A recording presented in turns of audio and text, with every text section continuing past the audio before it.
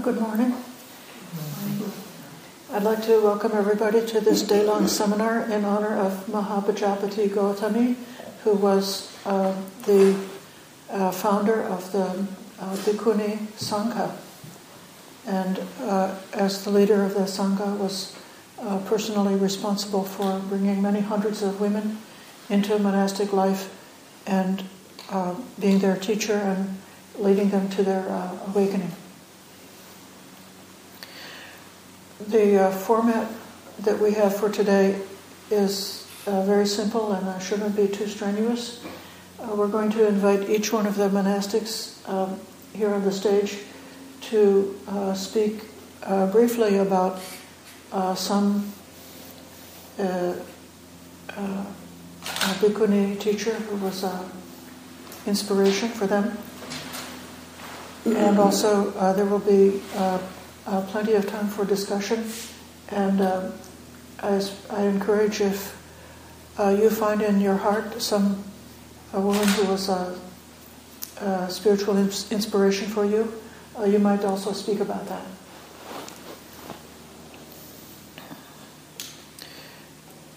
Without further delay, I'm going to lead off by speaking about Patacari, who is one of the ancient Bhikkhunis who's remembered in the Therigatha, the verses of the enlightened women. Perhaps I'll start off by reading her Udana, the poem that she uttered about her awakening.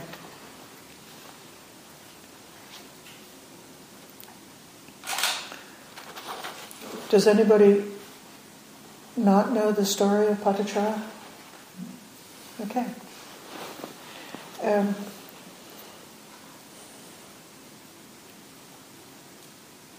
Here's her verse. Young Brahmins plow fields, sow seeds, nourish their wives and children, get wealthy. Why can't I find peace? I'm virtuous, comply with the teacher, not lazy or puffed up.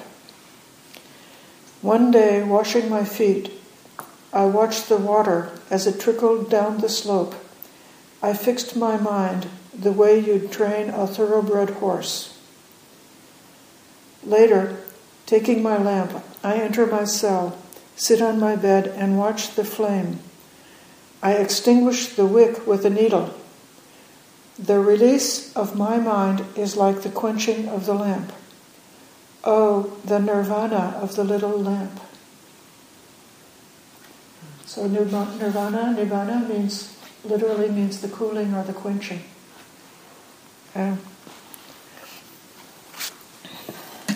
This is very typical of the verses of the ancient Bhikkhuni Arahantas, in that so often they come with details of the personal life, details that are so touching and so, tiny things, putting out the lamp, using a needle, washing the bowl, seeing the water flow into the sand and disappear. And by comparison, a lot of the monks' verses in the Therigatha are a little bit conceptual and abstract, speaking about the Dhamma qualities. So, the story of Patacari is that she was a daughter of a wealthy family. Her parents, and this is like a fairy tale, her parents locked her in a room on the 7th floor to keep her safe from men, and they arranged a marriage for her to a wealthy young man. But Patacari fell in love with one of the servants, and she contrived to sneak away with this servant, and they went to a distant country and got married. So then she was having the happy life with her husband, until she became pregnant. And the Indian tradition would be for the woman to go home at the time of childbirth to be helped by her own mother especially. So she wanted to go home. And her husband said no. But she ran away anyway, trying to get home. But her husband ran after her and found her and was begging her to come back. And just then she went into labor and had the baby, and they went back to their own home. No use to go to the parents. Then time went by, and later on Patacari again was pregnant with a second child, and now she was really insisting to go and be with her family for this second birth. Again, her husband resisted. Again, she ran away with her, bringing her little toddler child and being close to birth. Her husband ran after her, again found her. And now a tremendous rainstorm came up.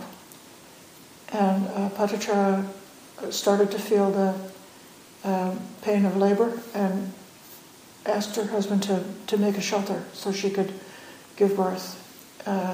He went to do so, and while he was cutting some branches to make a little shelter, he was bit by a snake and died instantly. Meanwhile, Patacari went into labor and all by herself with no help from anybody gave birth to the second child. She searched to find her husband and found him dead. Now overwhelmed with sorrow and remorse that she had caused the death of her husband, she thought, no use to go home, might as well go to my parents' house. And so she continued on. They come to a river which is swollen in a flood state because of the rains. She's too weak to carry both of her children across the river.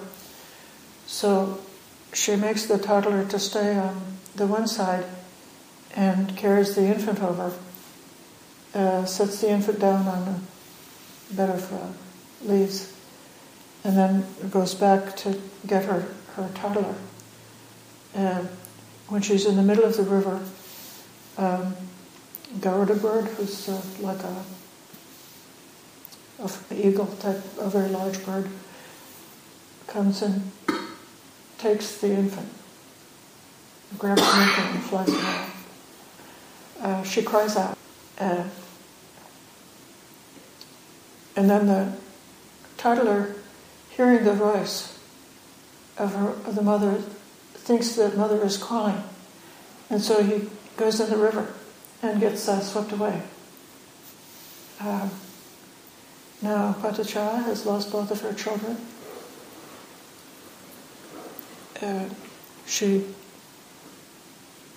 goes to continue on her way to her parents' house. She meets somebody along the way and inquires, where are you from? And the man says, I'm from Savatthi. And she said, oh, do you know this particular family? And he says, oh, don't ask about that family. And she said, oh, please, you have to tell me this is my family. And he said, well, the house collapsed in the torrential storm, and your parents were killed. You can see the flame there in the distance, the smoke and the fire. That's the funeral pyre of your parents. So now Patacari descends into madness. She's running around naked in a complete mental breakdown. Somebody finds her and takes her to the place where the Buddha is teaching, and the Buddha gives the instruction that allows her to emerge from her madness. And then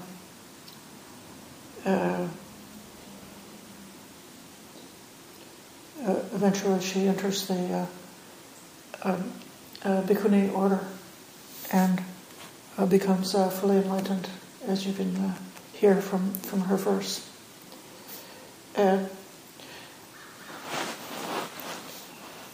My identification with Patacari was because in my personal story, I also had a lot of losses that were leading up to my entering into monastic life. When I first encountered the Dhamma, I was very attracted to the monks and monastic life. It really seemed ideal to me, but I had responsibilities and I couldn't leave my responsibilities. Then during the years after I had encountered the Dhamma, over a period of several years, my younger brother passed away and my father passed away.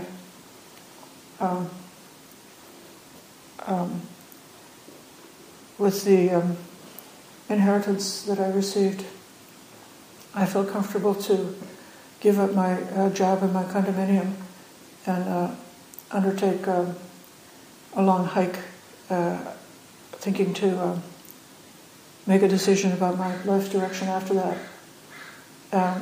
But while during the hike, my mother passed away and my life partner passed away.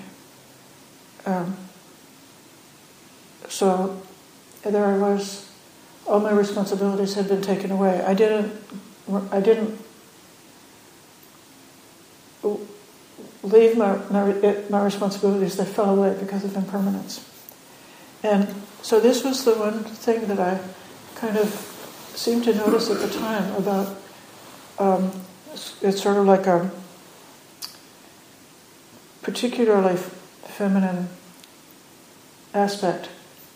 In so many of the stories we read that the monk or the young man finds that the family life is a kind of a prison. It's dusty and dry and unsatisfying, and the thought of entering into the family life, following in the footsteps of the family and taking up the family business and making a family and having those responsibilities feels like a kind of a prison, something really awful. And so then he wants to leave on a spiritual quest and go and wander. Whereas for the woman, it's like the home life or the life with the family is a kind of a heaven. Like being a young mother with her husband anyway. It seemed like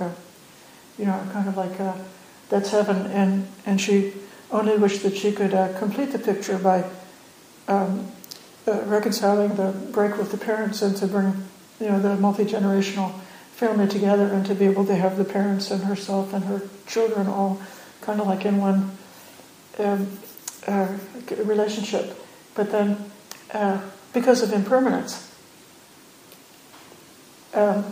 it's taken away. Now,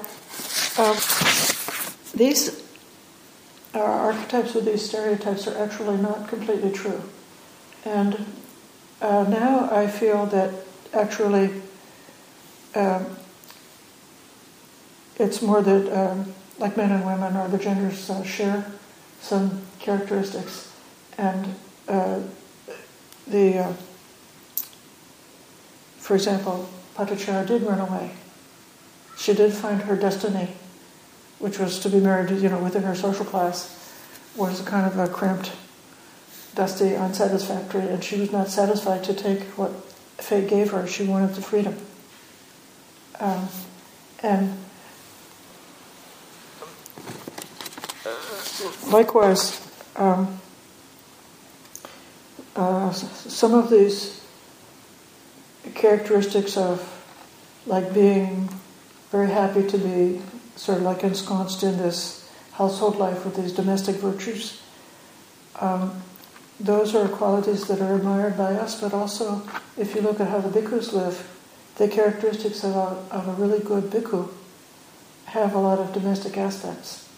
I'm going to read here from the Greek mythology about the goddess Hestia, who's the goddess of the home and the hearth.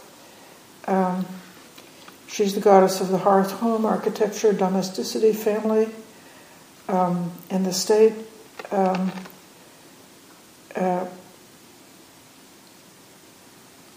She's personified by the fire burning in the hearth of every home in Greece.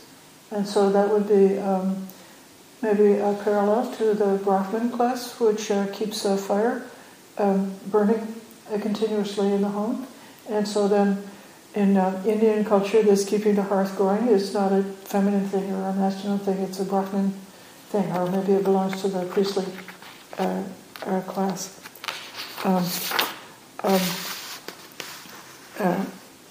She's described as kind, forgiving, discreet, with a passive, non-confrontational nature, just like an ideal bhikkhu. So we do see that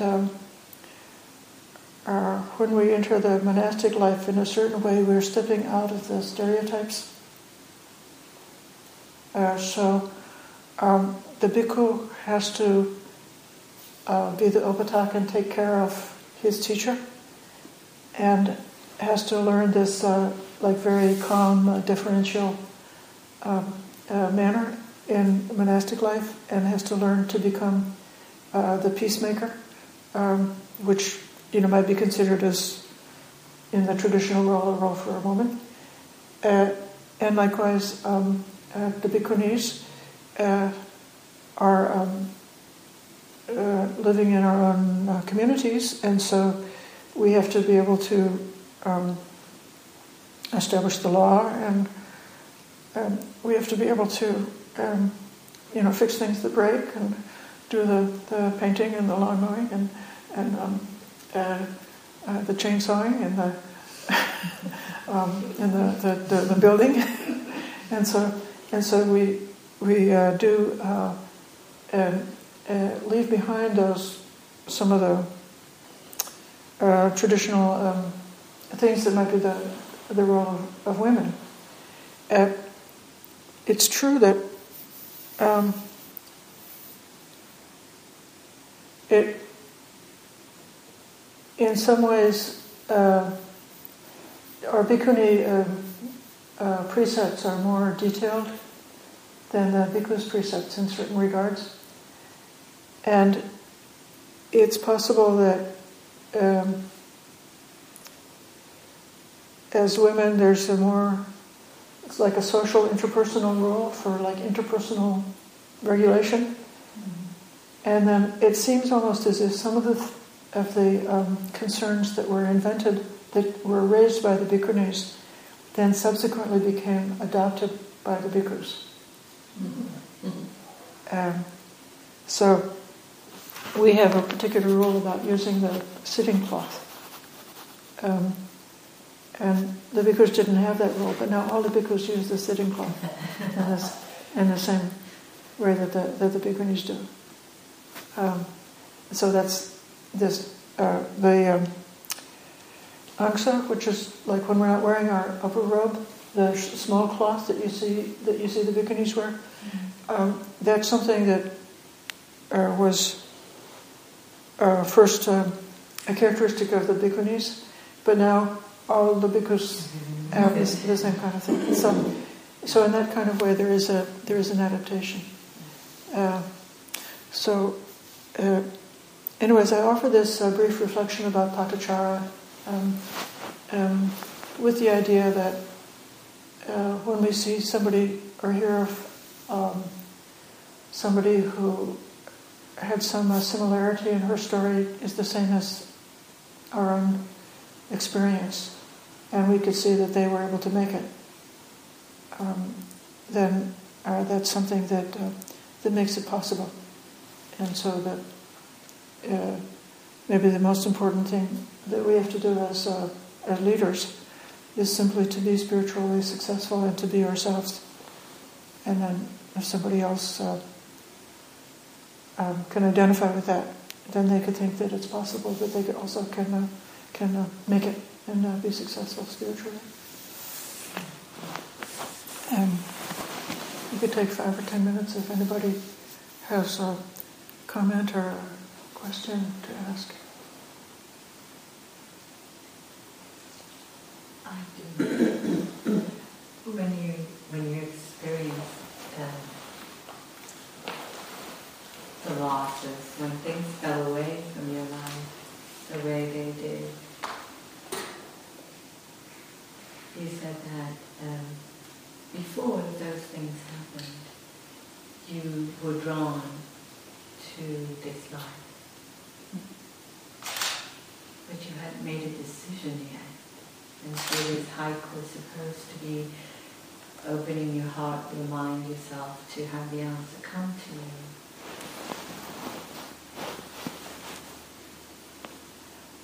With such intense loss, how were you able to hear that message? Because in my head I'm thinking the heartache and the heartbreak and everything else, like Patacari, 1, 2, 3, 4, 5, things happened, and the nervous breakdown can occur. But you're very strong and you're very resilient, and you didn't have a nervous breakdown. How did you hear this message? For me, it so happened that after when I was doing that long hike, the hike, instead of being 1 year, it ended up being 3 years. And during the winter months, my partner and I were staying at the monastery, and as a lay residents. And so then,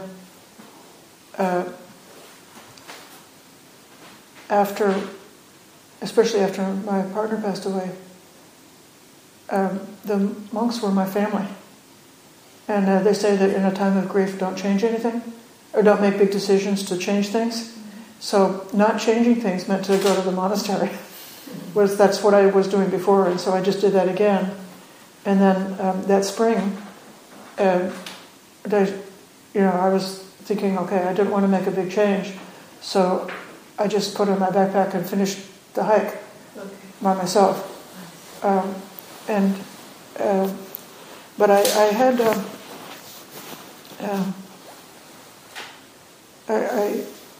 I had a lot of a difficulty at that time with afflictive emotional states, and the major thing that makes me a good teacher now is because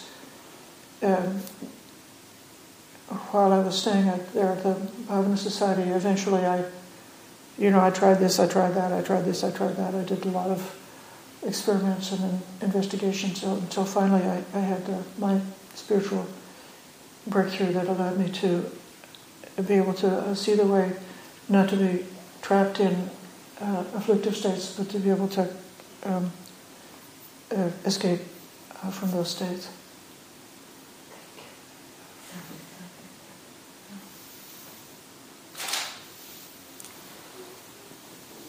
This morning you had disclosed that you were having to give up some books that you had carried for many years, and they were like almost like mementos or some physical representative of your past, and it was like now it's starting to make sense. It's like this gradual letting go. I mean, some of it was like, it's a Nietzsche, so we have to let that go. We can't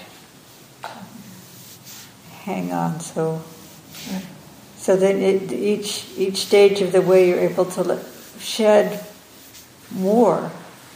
The person's able to shed more. I mean, someone may pass away, but we may psychologically be hanging on to them, and not wanting that to be a reality. I understand that.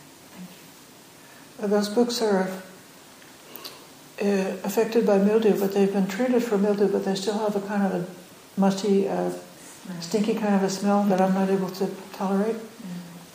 But if anybody's able to tolerate to a good home. those smells, and I'd be happy to have you take them away. It includes the thesaurus that was given to my father by his co-workers when he got his first job in 1945. Oh, wow. 45? Yeah. And it includes a couple of really high quality, expensive bird guides.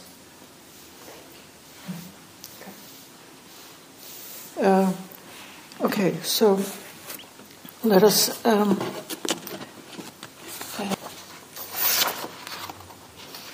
we've got 3 minutes left. Any more? Is there another comment?